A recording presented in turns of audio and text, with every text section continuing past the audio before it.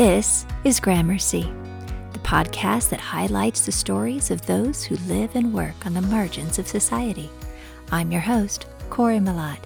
Thank you for coming on this journey with me. Welcome to Season 2. This season, the focus is on listening to the voices of our Black friends, neighbors, and strangers in order that we might better learn from their experiences of what it's like being Black in America. This episode is all about the importance a father makes in the life of a child. Today's guest grew up on the streets of Wilmington, Delaware.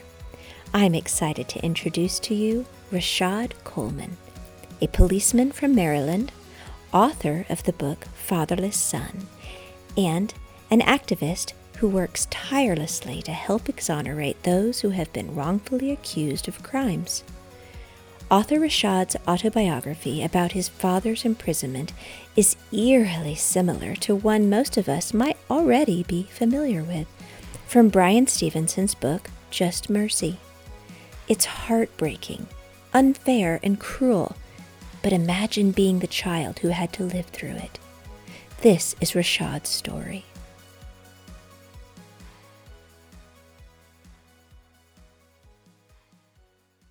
Arthur Rashad, I am so thankful that you chose to join me on Gramercy today.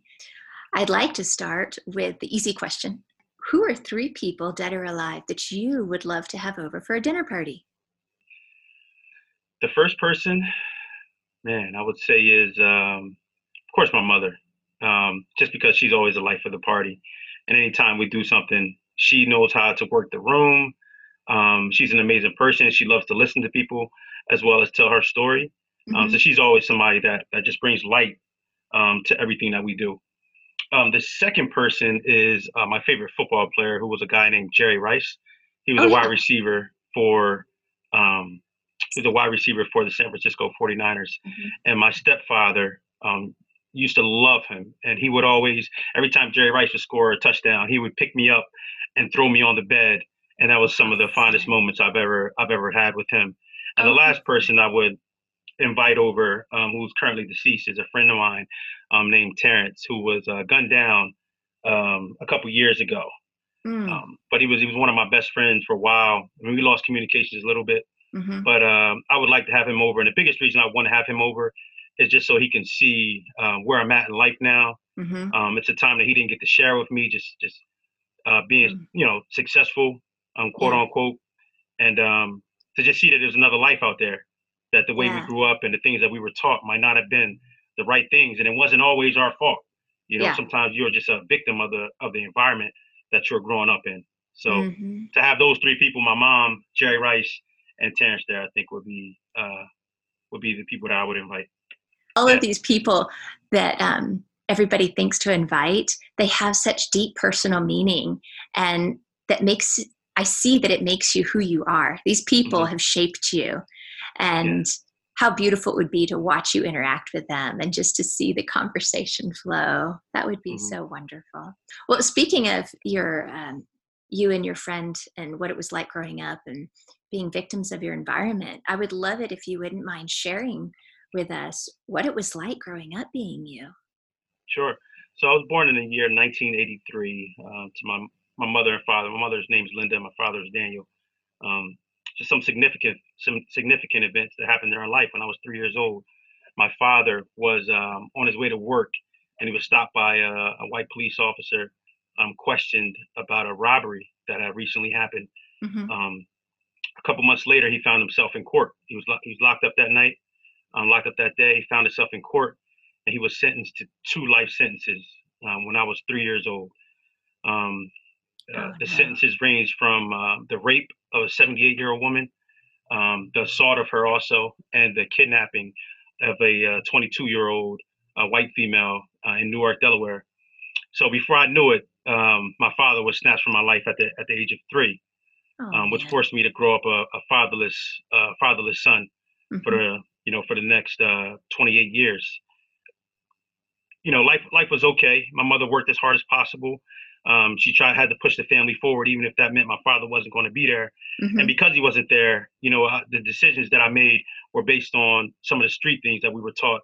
One of which was when it came to sexuality, when it comes to being with a female. I lost my virginity at the age of 12 years old. Oh my! At the time, it just seemed so normal because some of my friends who were around my age, they had already had sexual experiences, and I just felt that peer pressure to go ahead and get it done. Mm-hmm. So in the 7th grade, I had that experience. That same year, I actually got into an argument with a female on a school bus. Mm-hmm. And that argument, I said some things I shouldn't have said. And she pulled out a box cutter and cut me in the forehead. And oh my goodness. I received 52 stitches that day from that event. And it was turned out to be a pretty rough year, my 7th grade year in school. Did you press charges? No, my mother and my grandmother and her grandmother both were on the same choir at church. So they actually knew each other. My mother and my grandmother, they're forgiving people. Mm-hmm. Though they were upset, it was kind of just something we had to take on the chin at the time. Wow. Which I didn't want to, mainly because the streets tell you not to let somebody get over on you. You have to do something back, if not worse, to kind of get back at them. That same year, I met a guy named George Walker who became one of my first mentors. And he introduced me to the game of football. And one thing he did was taught us all discipline. And we didn't know what discipline was. We didn't understand standing in lines or listening or having a male scream at you, because none of me or any of me and my friends didn't have male figures in our homes. We only had our mothers. So I saw the way he would interact with everybody and the way he would really care about us as far as teaching us things and teach us the game of football and harnessing that anger and that aggression that we all had because we didn't have fathers in the house to put it on the football field and to use it in everyday life. And a lot of those things that he taught me, I still use. Thank God for him, huh? Yeah, he was vital. He was vital. Oh yeah, it sounds like it. Do you think that age period, 12 years old, at what point did you realize, or did you see the lack of a male figure in your life to kind of direct you? Was it always there? It sounded like, you have the utmost respect and love for your mom and grandma, but I know boys need men. They need to look up at men and see how they act. And from what you're saying, it didn't seem that you had that. So were you seeking attention at 12 years old, or were you like looking or only acting like you thought men are supposed to act? Exactly. That's exactly, I couldn't put in better words than that. I was just acting the way we thought we should act. So the only people that we would see outside were street guys, were your drug dealers, were your guys getting into fights. So we kind of dressed, we wanted to dress like them, and they had all the pretty girls and the nice cars. So that, because we were in that environment, that's all that we seen in men at that time. They went to jail, came back home, everybody threw them a party. So it was like, oh man, I can't wait till that happens to me, Yeah. And a lot of people will look from outside in at a city like Chicago where gun violence is just rampant, and you would say to yourself, well, how can people live like that? But they don't know. It's because they're born there. That's all they know, is living in that particular environment. So it's hard, it's a concept that it's hard for some people to get around. I can totally see that. I know so many people say, if there's no jobs there, just leave. If it's dangerous, just leave. But that's an option that people with money have. If you don't have money, you can't just up and leave. You have no opportunity because it's expensive to move. Exactly. And then where do you go? Gonna let you stay. And no one's going to let you stay there for free. No. How many brothers and sisters did you have? In which order were you in the? I was the third out of 3. It was 3 boys my mother had. Okay. My brother closest to me is 4 years older, and another brother, which is 5 years older. And my mother actually wanted to stop having children because she had her children pretty young. She had my brother when she was 15, and my other brother when she was 16. Wow. So she felt like that was kind of enough. I'm young. I still want to go to college, things like that. But my father convinced her to have one more. He wanted a girl, actually. And so she said, okay, I'll have one more. This is it. And they had planned a nice girl planned out. But, no. Didn't happen. Didn't happen the way they planned it. But you were needed. I'm grateful for. You were needed. For some reason, the world needs you right here, right now, right? Definitely. So what were you described some of your greatest hardships when you were young, at least one of them. I'm sure you have many that you could recount. What were some of the memories you cherish the most from your family and your growing up years? At a young age, my mother told me that I would be in lights one day. She did that. I don't know why she would say it. She would just always say, "Man, I see your name in lights one day." And I can remember as a seventh grader when I went to play for Coach George, we were playing this game. It was my first time playing organized football, the first game of the season. And, we're going through, it's like, I think we're down 6 points.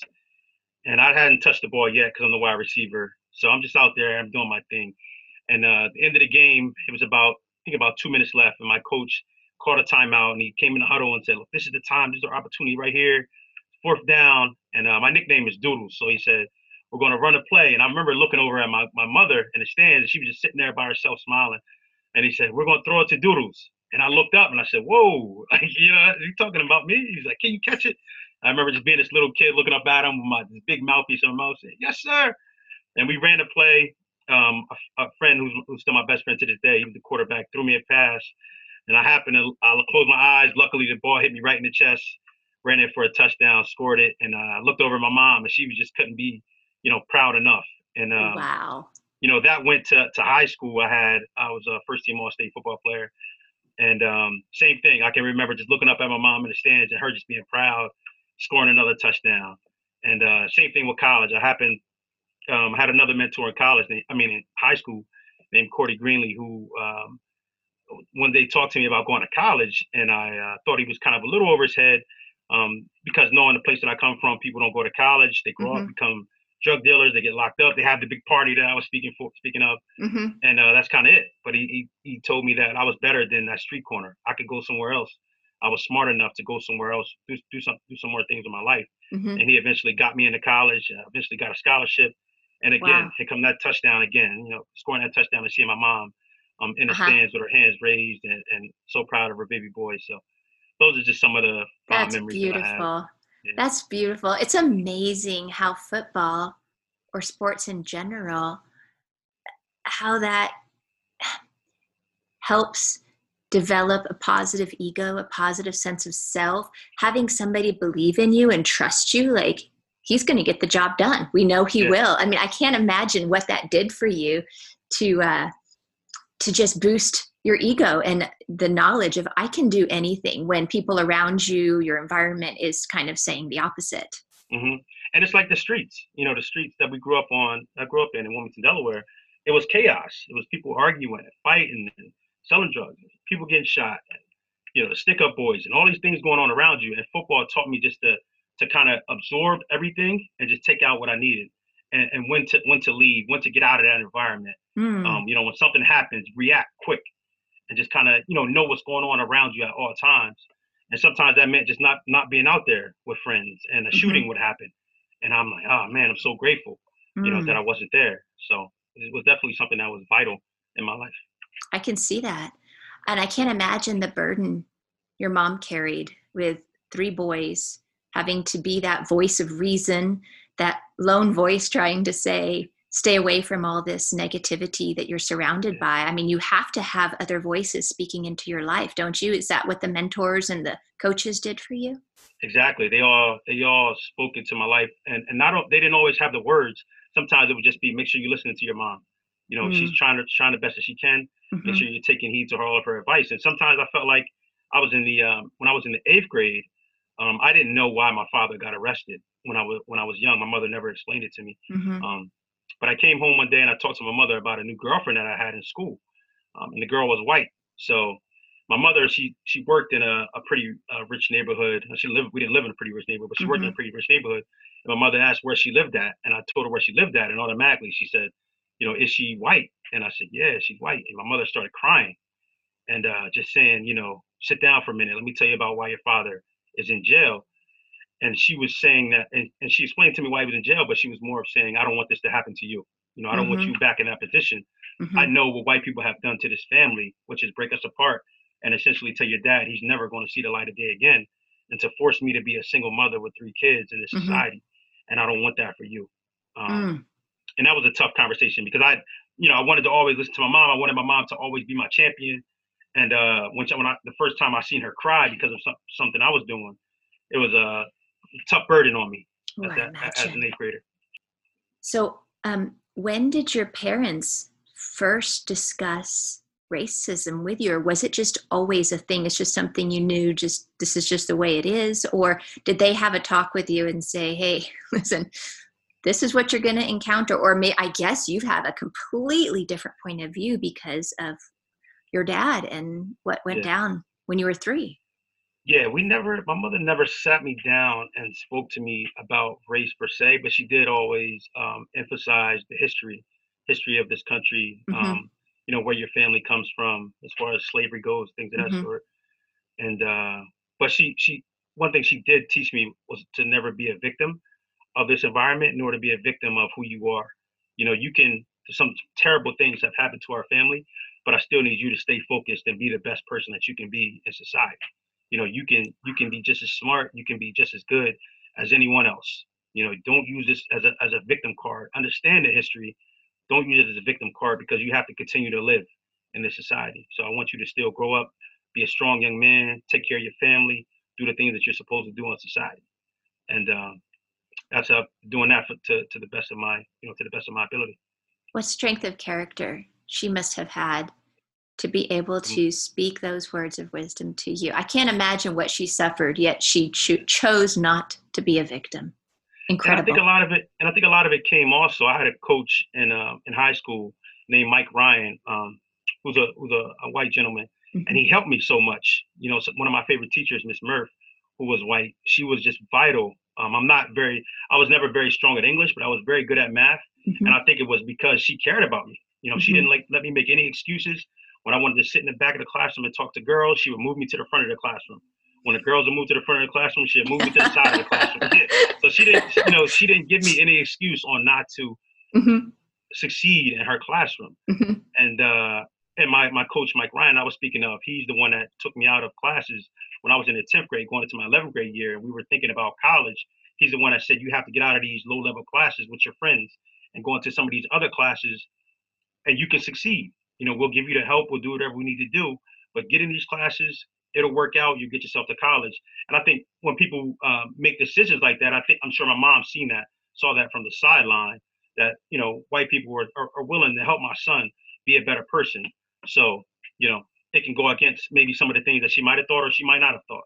Mm-hmm. But I understand her cautiousness Oh, for when it sure. comes to living in society after what happened to her Yes. husband. Yeah. So you've had both positive and negative experiences with white people. So it's not just a dualistic point of view. They're not just bad or good. Sure. It's it's a little ambiguous. It depends who you're with or who you're talking Yeah. to or the situation, right? Exactly. That's exactly the way it is. Because I've had bad experiences with Black people.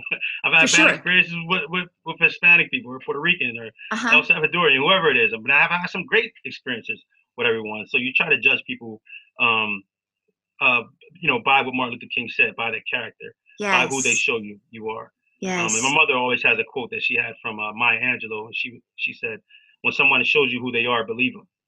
Mm. Once they show you exactly who they are, what they believe that. Don't think, oh no, they didn't really mean. No, believe exactly who they are. Oh, I love that. That is so great.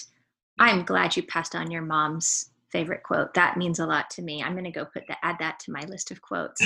I have a running list and it gets longer every time I talk to Yeah. somebody. That's Awesome. just beautiful. Awesome. Um, so do you mind me asking what it is you do for employment now? Is this something that you went to college for? Is this something you just kind of found yourself doing? How did that work out? My when I went to college for communication.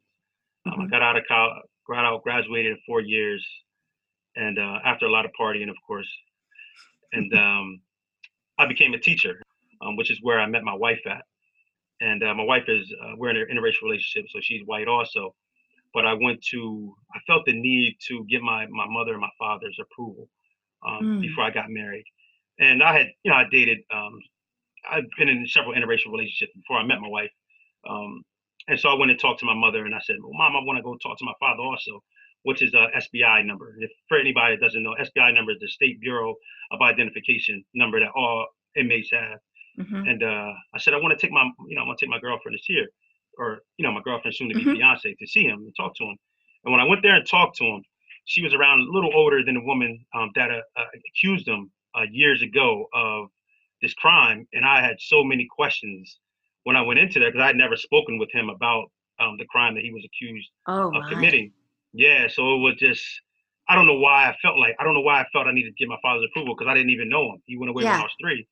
But it was just amazing. As soon as I got in there and we talked to each other, just us hugging each other and him, telling me he loved me. It was, first time a man had told me, I really love you. And I felt like it meant something. Mm-hmm. And I talked to him about, us getting married. And I had some reservations about her father and him, accepting or giving me his blessing. Mm-hmm. And he said, don't worry about it. He said, go ahead. If you're in love, go ahead and get married. And for that to come from a person serving 2 life sentences, Wow. it was amazing. It was just this joy came over me. So to get to your question, I felt like I needed to help him at that point. I said, I can't let this guy just sit here Yeah. and rot. Yeah. And I eventually applied for the police academy, and I applied for 2 police academies. The first one I went to, they questioned me a lot about my father's case, which I had no clue about. I mean, he was arrested when I was 3 years old, Uh-huh. so I felt like that was a little biased. But the next recruiter I had was a black recruiter, and I explained to her before I even went through the process of, look, this is my father. This is what he's arrested for. Mm-hmm. And she said, we're not worried about that. We're just worried about you as an individual. Yeah. And so I became a police officer in Philadelphia in 2014. And since then, me and my father, my father had went up for parole, and he happened to get released. And he wanted me to start looking into his case. And, I found out that he was actually innocent. He was wrongfully convicted of a So crime glad to that hear he that. committed. Yeah. I mean, But I'm glad to hear he's Yeah. innocent. I'm not glad to hear that he was wrongfully Yeah. convicted. But Exactly. I'm so Exactly. glad you have the ability and resources Yeah. to help him. It all played out like I can't. a story. I mean, when I was in the police academy listening, I'm listening to past tests, but I'm also listening for my father in the back of my mind and listening to his case and him explaining to me things that happened to him, in the interrogation room, or me reading the paperwork or looking at the court documents, all these things. When Uh-huh. I'm asking the professor questions, I'm asking questions as a student, but it's pertaining to my father's case. But I'm not saying necessarily it's Uh-huh. my father, but Yeah. I'm just trying to get all this information out. And yeah, I found out that there was DNA evidence, there was fingerprints evidence, there were witnesses that were never called, that said my father wasn't there. So many things. It doesn't sound like neither you or your father hold any bitterness. No, I just don't think that's in our heart. I mean, we're not, we're still fighting for him to be exonerated because we have the evidence. So we're still fighting for him to be totally cleared Mm-hmm. of these crimes. But again, I told a friend of mine before that if something were to ever happen to us, I don't think a lot of people would care outside of our mom and dad. So we have to continue to live life. These are Mm-hmm. things that African Americans live with. He's not the first person to be wrongfully convicted. Thank Mm-hmm. God he's still alive and he didn't die. He Yeah. was in prison for almost 28 years. But there were people, such as Emmett Till, that weren't as fortunate as my father is, to be Mm-hmm. able to live and be able to tell his story, and us for me and him to be able to tell his story the way it should be told. And because when I initially read the police documents, without my father's explanation, I thought he was guilty. I'm saying, oh man, they have all this. My father did Yeah. this. To go along with it, my friends' fathers, they were all incarcerated also. So I would just believe in the hype that Yeah. this is the case. My mother would always say, your father's innocent. Your father is innocent. And we didn't know how we were going to figure this thing out. But luckily, me becoming a police officer really guided us in understanding what truly happened on that night. That is incredible. When you were telling me about how the first time you were hugging your dad and you see him, how did that feel to have that affirmation from your dad? Like to see the person who you look like, who you have characteristics that are similar to, just that sense of Mhm. connection you have to Yeah. somebody that you didn't get all growing up. Yeah, it was amazing to see him. My wife, I saw pictures of him, and me and my wife were sitting in the waiting room, and she's saying, "Does he look like you?" I'm saying, "No, he doesn't look like me." I said, "But we have the same. We have like these like elf-looking ears," and I said, "We have the same kind of ears as each other." I said, "If it wasn't for that, I don't know if this guy was my dad." But when we got together, and now that I look at us with our pictures side by side, we look just alike. And Yeah. it's always been a life of of just uncertainty because we lived in a rough neighborhood where people's houses would get broken into all the time. And all we have is my mother here. You know, Mm. we don't believe in guns, so we don't have those in the house. So it's just this state of vulnerability that you don't know it's that anxiety of you don't know what's going to happen tonight. You know, you don't know. So and growing up, I would always, lift weights and do a Hmm. little boxing because I knew I couldn't say, hey, I'm going to go get my dad if I get into a fight. I knew it was essentially just me. And to go Wow. back to some of what we talked about earlier, because it was just me and my friends on the street, we all relied on each other for situations where you wouldn't be able to handle something. So because you couldn't say, I'm going to go get my dad and he's going to come take care of the situation, now you got to rely on your friends to come and handle the situation or help you out in the situation. Hmm. But then they say it's vice versa. When they call you to go get into a fight, some people will say, well, don't do it. You don't have to do it. Yeah, but what happens when it's your turn? Yeah. And some guys are chasing you home and you need help. Yeah. So, it's so many, it's such a confusing Hmm. situation for kids that grow up in that inner city, Hmm. especially those kids that grow up without a father. How wonderful that you're in a line of work where you can make a positive impact in Hmm. those kids' lives. And plus you understand completely in a negative inner city or lower class environment, um, what they're having to deal with because of lack of money, lack of opportunity, lack Yeah, of a father. yeah, um, yeah. That's so true. I mean, wow. I think one of the best moments I've had a lot of good moments as a police officer. One of the best moments I've had. There was a guy that was overdosing on heroin in the streets of Philadelphia, just in the middle of a park where kids are playing at. It's kind of a regular thing, unfortunately, there. So we get there, my partner and I, and we hit him with what's called Narcan, where you put the Narcan up their nose and it kind of wakes them up. Hmm. Well, there was one young guy. I had gone into the inner city schools around my district and taught a math class inside a uniform. And I was just using that as a bridge to some of these kids to be able to talk to them. I love And it would it. be their first time ever talking to a police officer. So this kid comes up, and I remember him from a school, and he comes up and he's looking at the guy, and he says, "Man, this effing guy is overdosing again." And I looked at him and I said, "Man, I know you have a broader vocabulary than that." And he said, "Yeah, I do." And I forget the word he used, but he used it. He redid the sentence again, and he used it without cursing. And Uh-huh. then he rode away. And then my partner looked at me. And he said, "Oh, that's why you go into those schools." And I said, "That's what that kid needs. He needs somebody that That's just he can tell beautiful. I care about him. Yes. I'm not going to chastise. I'm not going to tell him get out of here or Yeah. stop cussing. Let's figure this thing out, and let's figure out a different way that we can speak, especially around grown-ups." That's incredible that you have that ability to speak into these kids' lives and to show them you cared. Isn't that Mm. all any of us want? I mean, Yeah, sometimes we exactly. believe the lie that we don't care, we don't matter, and this is why we're doing these self destructive activities. Yeah, But that's so you true. are in such a beautiful position. I'm so thankful that you have the job you do. And also I wanted to give kudos to your wife before you even got married and she's going to the penitentiary with you to meet Mm. your father. You knew that was a forever thing right Yeah, there. I mean, she's yeah. coming with you. She's the one. she She's the one. she believes in you just as much Exactly. as you believe in her, right? Exactly. Kudos. And we didn't know how he would react, because I didn't know him I didn't know him as a grown up. I had went to see him a couple times as a young guy, but I had never seen him upset because all of our meetings were a maximum of 20 minutes, 25 minutes. Mm, So I didn't know, it was my first time speaking with him as a grown up.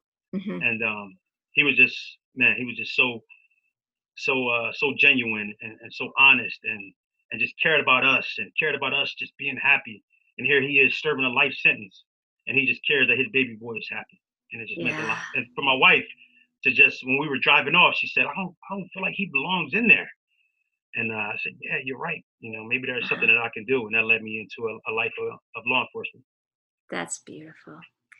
Before you were in law enforcement, did you ever experience any racist acts against yourself? Yeah, I mean, I had police officers, white police officers would stop us all the time on a corner, just search us for no reason, tell us get out of here.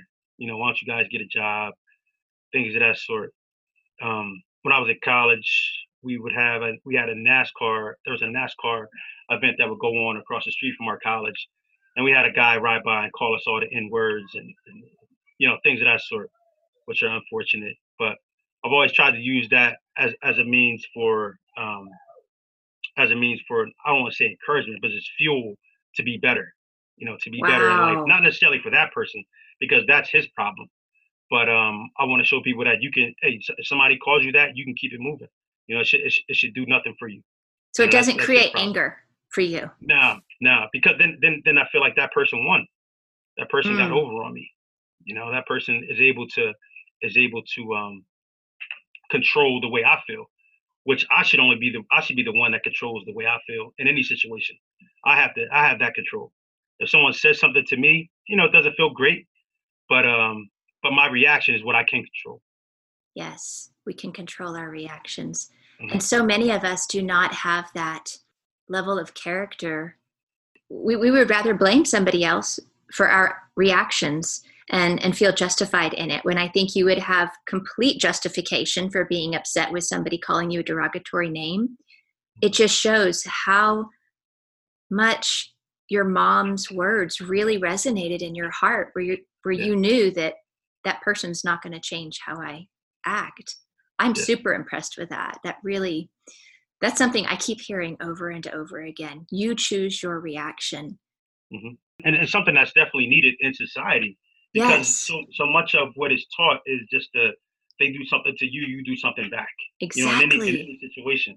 And Yes. where does that, essentially where does that end?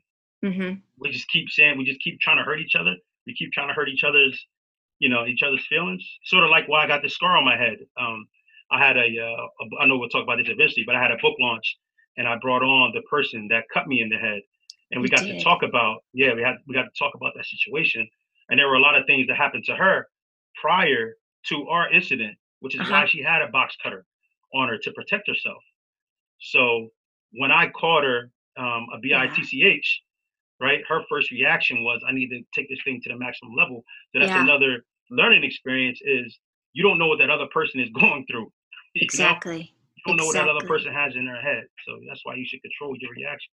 Well, and I'm sure at the time you never would have imagined, however many years later, that you guys would be together Yeah, helping your book launch, and yeah, that the look at what the forgiveness did for both of you, how yeah. it created a better life for the two of you. Hmm. And it could have, my reaction to that could have, because in the streets it teaches you that you have to be worse. So when somebody does this to you, Hmm. you do something even worse to that person. Hmm. So if I would have done something worse to her, if something would have happened to her, I may not be here right now with you speaking, and I might not have those Exactly. three beautiful kids downstairs. I could be in a jail cell, Uh-huh. rotting away somewhere. But instead, because I chose to because first off I had prayer, with my mother and my grandmother, Hmm. just praying for me and telling me to stay focused. Hmm. But because my reaction wasn't that reaction that I was being taught from the streets, I'm able to Hmm. kind of live a good life now, and it's awesome. I'm glad I made the decision that I made. Oh, isn't that the truth? I'm curious as to how do you plan to explain the system of our Mm, country to your children when they, I mean, all these sweet, beautiful, innocent little children coming into the world, and then they're slapped in the face with some of these harsh realities of racism and sexism and mhm, classism and xenophobia. And I mean, there's too many of them to yeah, name that right. you could be a target or a victim of. How Mhm. do you plan to discuss this with your kids? Well, man, I have so many different things going on. I'm not only am I an African American, but I'm a police officer, right? And Hmm. not only am I a police officer, but I'm married to a white woman, which makes my kids biracial. Hmm. So we try to be as honest as we can with our kids and our children. We talk to them about slavery, which is always a difficult kind of conversation. But Hmm. my wife has done a good job because she doesn't understand the plight of an African American. And Hmm. when I say that, sometimes people have a problem with it. But when I say you'll never understand the shoes of an African American, for example, when you're driving down the street, when a cop gets behind you, your heart drops like Hmm. there is no tomorrow. When those lights flicker on, you don't know if you're going to make it or not. And that is a feeling that you can only have if you have that trauma passed down through your DNA. that my father has, that my mother has, and that my grandmother has. So to answer your question, we try to be just as honest as possible with our children about history of our country. And we also explain the greatness of our country also, but we do talk about the not so good things that have happened in our country. And my wife, she reads a lot of books and tries to understand the issue, the path that African Americans have had to take, and for them to understand also that both groups are going to be sort of weary about you. You're not going to be black enough for the black group, and you're not going to be white enough for the white group. But you are an individual anyway. So you take things the way they are. And just the words from my mother, when someone shows you who they are, believe them. Be cautious in this society, but don't let that hinder you from being happy. Yes. Oh, that's the perfect wisdom to give them. Wow. Wow. I have every confidence that they're going to grow up to be exactly those people and to not have that negatively affect them. And kudos to you and your wife for giving them the history at such a young age, like your mom gave you. I mean, all you have to do is study the stories to see what the truth is, and no revisionist history. No, like, well, let's put a new spin on this. No, I mean, we can't make it pretty. We really, and I think, sadly, so many schools we try to downplay things. We try to just gloss over things that need to be felt and seen at a deeper level, so that more people could feel that sorrow, could feel that compassion, could feel that, just that anger at the injustice. Yeah, that's so true. That's so true. Which is why we try to explain it to them, and we try to do it in a healthy way. Of course, they're young, so they don't remember everything. But we talk to them about everything: politics, history. Good for you. We try to keep them informed, and try to keep them educated and to understand a lot of different things. My daughter, she's actually going to a Spanish immersion school, so she's learning Spanish 8 hours a day. That's awesome. And she loves it. She loves it. Anytime we go somewhere and someone that speaks Spanish, I always tell her to say something to them or ask them something. So, that's the best way. Opening her to a diverse group. So true. And when you understand someone's language, you understand their culture better. So you're already right there in just that effort alone, just creating the ability in her to be much more compassionate to a whole grouping of people. I think that is super fantastic. I wish all of us were required to be fluent in another language. Yeah, me too. What good would that? I mean, we'd be a whole different society. For sure. Awesome. Would you like to share with the audience about your book and your experience, bringing that to this point, to reality? Sure. So 2 years ago, me and my father, we really began digging into the case, and we started finding evidence. And I started doing some small posts. It was the first time I wrote down on paper me taking responsibility for what happened to me on the bus that day, which was difficult for me to kind of get out and to look at the situation and know, well, what did I do wrong? How could I have made that situation better, and not walked away with a scar on my head? So for the book Fatherless Son, I start the book off in a prologue where I talk about an older individual that has that sort of works as a foreign diplomat in another country, working with Israel and Palestine, solving world problems. And I say that this is the life that I was supposed to live, full of travel, history, food, and all those good things. But instead, on February 21st, 1987, because my father was in the wrong place at the wrong time and had the wrong skin color, he was picked up, and therefore my life was tragically turned in that particular way. And I talk about all the life events that a young African American person goes through living in the inner city without a father, and eventually come to a point. I'll give you a quick story in chapter 25, which is called God's Promise. When I eventually became a police officer, I would see these white officers, and they would always joke around these dead bodies that we would have, and I just thought it was so insensitive that officers could joke around dead bodies with families around. Maybe they should be more sensitive. But then when I started having dead bodies, I found myself starting to be a little more insensitive also with joking around these bodies. And I found out that it was sort of a mask that I was putting on because I was so sad about this body here. I had to do something to tell some kind of joke in order not to cry in front of this family for what was going on. And my that same year, my son was born. Was My wife was pregnant with my son, and I'd always talked to God about having a junior, and he actually got stuck coming out of my wife, and he was Oh, stuck for no. 6 minutes, with his head outside. And at that point, I became so upset with God that He wasn't Mm. keeping His promise with me and allowing me to have a son. Mhm. Eventually, my son got out, and they started CPR on him, and he wasn't breathing.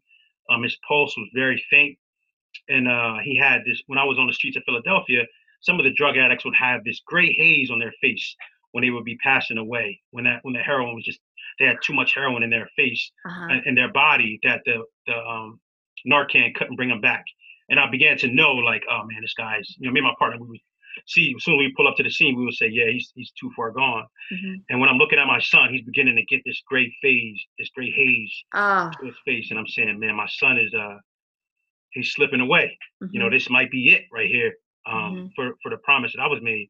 And I can remember thinking about those individuals that I would be joking around, and I would say, and I thought in my head, I wish somebody would joke right now as my son is going through this.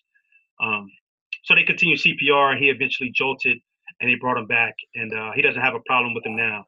But that took me Wow. back to the streets of Philadelphia with a new mindset after going through that situation. Now I need to be Mhm. more. I need to keep that sensibility. I need to keep that sensitivity in me when I'm around these dead bodies and these families, Mhm. because even though I'm hurting, they're hurting also. So I need to be the professional Mhm. right now. So the book then travels into my father's case, where we found out that there was DNA evidence taken from both scenes, the scene of the rape and the scene of the kidnapping, Mhm. and it was all sent to the FBI. Once it was sent to the FBI, I had to figure out a way to get it from the FBI, which I eventually talked to a professor who told me, some paperwork that I could file in order to get that Mhm. information. And I eventually Mhm. got that information back to say that he wasn't at the crime scene, Mm. that they alleged that he was at. And yeah, go from there. And it's just me trying to continually spread the word and trying to get this information into the right hands for Mhm. individuals to be able to exonerate him. Because not only do I want to see him exonerated, but I want to know that that's not on my name, and that's not in that someone that will commit these kind of events doesn't run through my DNA. Yes, for sure. So I yeah, can totally see that. And where can we find your book? Can we purchase it? that book is at authorrashad.com. That's authorrashod.com. You can also purchase it on Amazon at Fatherless Son, by Rashad Coleman. Um, and you can also shoot me an email if you would like. Some people Excellent. like to do it with the Cash App. You can shoot me an email at authorrashad@gmail.com. And if you would Excellent. like to know more about the case, we actually have a YouTube page called Road to Exoneration, where I walk individuals through the state's evidence and my father's evidence, in a 7-part series to just explain the whole story of everything that happened to him on that unfortunate morning of I February 21st, 1987. Well, I can't wait to get your book as soon as we're done here. I'm so thankful that you have taken the time to write it and share it with people, because Hmm. I think everybody's stories are interesting. Everybody is going through something. Yeah. And like you said, you didn't know the girl who attacked you with a box cutter. You didn't know what she was going through, and that explained why she reacted the way she did. If Hmm. we could just be that way with everybody, if we could just give everybody that extra couple minutes of grace before we react, Hmm. wow, how would That's that that's so change true. everything? I often listen to. I don't know if you listen to rap music or not, but I listen to a guy. His name is Swiss Beats, and he does a lot of production for a lot of Uh-huh. rappers. And he was on a podcast, and they were talking to him about some of the things that he's learned throughout the years. And he said, how many people will we still have alive right now if they took a second to talk to somebody? Just So like, yo, true. give me 5 seconds. I Mhm. didn't mean to step on your shoes. Mhm. My apology. Mhm. Give me a second. I know that she told you that I said this. This is what I meant. All right, now we can deal with it wherever way we want to deal with it. But just give me Yeah. 5 seconds to just explain myself. And I think this book is unique because uh, though I go through a lot of tragic events, and like I said earlier, I had a friend that passed away. My stepfather, the same year in the 7th grade, he was stabbed and nearly died. Um, Mm. all those tragic things happened, I had so many other people that poured so much positivity in my life that I wanted to highlight Mhm. throughout the book, that just constantly told me the right thing. Mhm. And I'm just glad I listened at the end of the day. Yes. Yeah, Yes. glad I took heed to it. Because you're bringing such life and joy and change into so many lives. You get to touch so many lives. How lucky are Hmm. you? I Yeah, bet you yeah. feel the weight of that every day. Oh, and it's amazing because people, when Yeah. when a police officer comes on a scene or just stops his vehicle, everybody looks to see what this person's Mm-hmm. going to do. So it'd be Mm-hmm. nothing better than for me not to have anything to do on the street and stop on the street corner with all these drug dealers and get out Mm-hmm. and talk about the game last night because it's Mm-hmm. never happened to them. They're Mm-hmm. used to the cop stopping, just similar to I was when I used to stand on the street corner doing nothing, put Mm-hmm. everybody on a wall and search them. What Mm-hmm. happens when an officer gets out the vehicle and says, "Hey, I was watching the same game you were watching last night," or "I Yeah. just bought the same rapper's CD that you bought Yeah. earlier. Let's talk about that." So I like it's that. I'm definitely trying to use it as a positive influence Uh-huh. in the inner cities. Uh-huh. I'm thankful for that. I'm thankful for you. I just have 3 more questions, and those are your closing Sure, questions. What is your best tip to make the world a better place? I would think I always do. I'll do these promotions for my book, and at the end of the promotion, I always say, "Take care of yourself and take care of the person next to you."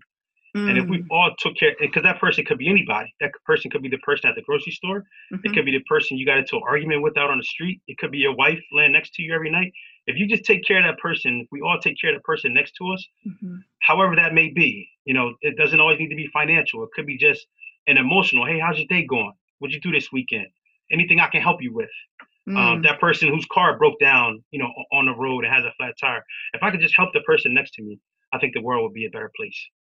You're right. Yeah, because 100%. you don't know before you know a person's religion or political affiliation or anything about how that person thinks. That person is just a person that you can go Yes. to and you can help. So Yes. So that would be my true. advice. What are you the most thankful for right now? Most thankful for the values that I've been taught. The Mm. values that I've been taught. It's funny you asked Nice. that question because I went to my wife's house for Thanksgiving this year, and Mhm. we went around the table and I asked everyone. Well, we were outside actually because of the COVID, but I Mhm. went around and I asked everyone. I want you to give me something that you're thankful for, but you can't say God, family, or health. It has to be something else. Yeah. And some people thank God. We're thankful that they're debt free. But my biggest thing is just the values that I was taught by some coaches and by some mentors and by some teachers of just being a good person, being the best person that I can Mhm. be. Those values are vital in my life, and I think they're vital in your life also. That you feel the need to bring people such as myself to your platform to be able to share my Yeah. story. Well, and the interesting thing about those values that you're given in the young years, you don't know to be thankful for them at that time. That's Exactly. something that only time and experience and hardship brings to light, brings to the forefront. And then now, you're like, yeah, that's what did it. Those were the good Thank things. Yeah, thank God somebody taught me that. So, Exactly. yeah. Exactly. And lastly, what is your favorite quote? Aside from my mother's quote, I think the best quote that I've ever had was from an amazing basketball coach that I coached with. One day we had a practice and he went on a whiteboard and he wrote down all these different rules that we have, and it was a whole whiteboard of rules. Hmm. And at the end of it, he said, all this can be summed up with do right, do right, Ooh, just do right. If you have to question yourself about is this the right thing to do, just don't do it. nice. Don't do That it. is boils it down to exactly what it's about. That I Do right. love it. I love Yeah, it. It sounds yeah. like something a basketball coach would come up What's your with. favorite quote? What's your favorite quote, if I can ask? It's always shocking when somebody turns it around on me because I'm never ready. Um, I have a lot of them. Let me look at one of my most recent. I keep them on my phone. Yeah. And I have so many that I've had to break them up by person, by personhood. That's awesome. Well, Um, while you're thinking about it, I'll tell you also one thing that I do struggle with. I mean, I know I'm in a place now where I'm I'm this author and I'm doing well for myself. Nice house, nice mhm, children, mhm. beautiful wife. But one thing I do struggle with is the fact that I moved out of the city and I moved to a Really? safer place. Yeah, I struggle with that fact because I knew when I was coming up, as I said earlier, I would only see drug dealers and guys doing the bad things in the Mhm, neighborhood. So I know that people like myself are needed inside of the inner city. But then I struggle with, I don't want my son to see the things that I've seen. Yes. I don't want my son to see that person shot, or those drug dealers, or that person doing drugs on the corner. So it's always, it's still that struggle of exactly, are you doing enough? Oh, for sure. For sure. So what do you got for us? Okay. There's a Brian Stevenson quote that just, every time I hear it, it just makes me want to be more loving. It says, each of us is more than the worst thing we've ever done. And that just hits me. Like, I want people to give me the benefit of the doubt. Why don't I give that back in return? Like, I need to be reminded, just do this. I love his heart. I love how he speaks to the truth in a gentle yet direct way. So yeah, He's also from Delaware. He's also from Delaware, also, where I'm from. That's right. He is. Yeah, that's awesome. He's incredible. I think I have 3 of his written down here. What's another one? Another one of his is, we are all broken by something. We have all hurt someone and have been hurt. We all share the condition of brokenness, even if our brokenness is not equivalent. Isn't that the truth? That is. It reminds me of a quote: the same people you see going up, same people you're going to see going down. Yes. So always be nice to the people when you're going up. Yes. My husband says that. Like, there's always going to be somebody better and higher than you, and always going to be somebody worse off and lower than you. And it's important that we treat everybody the same, because we're one of those people to somebody else, right? Awesome. Yes, ma'am. Yeah. Yes, ma'am. Oh, you've been such an inspiration to me today, Author Rashad. Thank you so much. I love getting to know you and your story, and I can't wait to dive in and read more and watch your YouTube channel. Thank you so much. Thank you so much. I look forward to you checking it out and giving me your feedback. Oh, I will. I certainly will. Well, thank you for your time today. It's lovely to meet you. Awesome. Right. Rashad has such a tender heart for helping people. He also brings a unique perspective, that of an African American police officer. He sees and can speak to both sides of the equation with knowledge, compassion, and understanding. He is purposeful about building positive relationships with those living in tougher neighborhoods. He seeks out kids that used to be just like him as a youth and tries to give them attention, kindness, and wisdom because he knows what they lack and what they yearn for, since he was one of those kids. One thing his mom taught him was to never be a victim of his environment, nor to be a victim of who you are. This advice was taken to heart and lived out, even though terrible things happened to their family. I'm in awe of how they stayed focused and continued being the best people they could be in society. All of us need to take Rashad's mom's wisdom to heart. Understand the history, but don't use it as a victim card. Be cautious in this society, but don't let that hinder you from being happy. I had quite the aha moment when Rashad said, "White people will never understand what it feels like. That trauma is passed down through generations." I desperately want to understand. I want to empathize. I want to show I care, but he's right. I'll never feel it. The best I can do is imagine the pain. Trauma passed down through generations takes so much time to heal.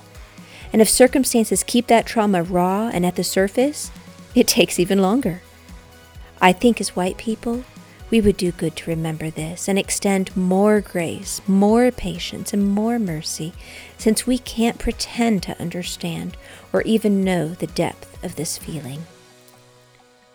Lastly, I want to encourage you to read Rashad's story in his own words from his book, Fatherless Son. I'm actually going to make it easier for one of you wonderful listeners by giving you a chance to get his book for free. All you need to do is send an email to Corey@gramercy.us and tell me your favorite quote from Officer Coleman's episode. I will draw a winner at random on March 28, 2021, and notify the lucky reader via email. Author Rashad also has a 7-part series on YouTube that describes in detail everything he went through to exonerate his father. You can find all of Rashad's social media and website links in the show notes. I'd like to end with Officer Coleman's tip for making the world a better place. Take care of the person next to you. It really is that simple. And he is a shining example of what that looks like. He answers Martin Luther King Jr.'s question of, life's most persistent and urgent question is, what are you doing for others? May we all find the answer to that question for our own lives, just as Rashad has. Thank you for listening to Gramercy. Remember, there is no them, just us. See you down the road.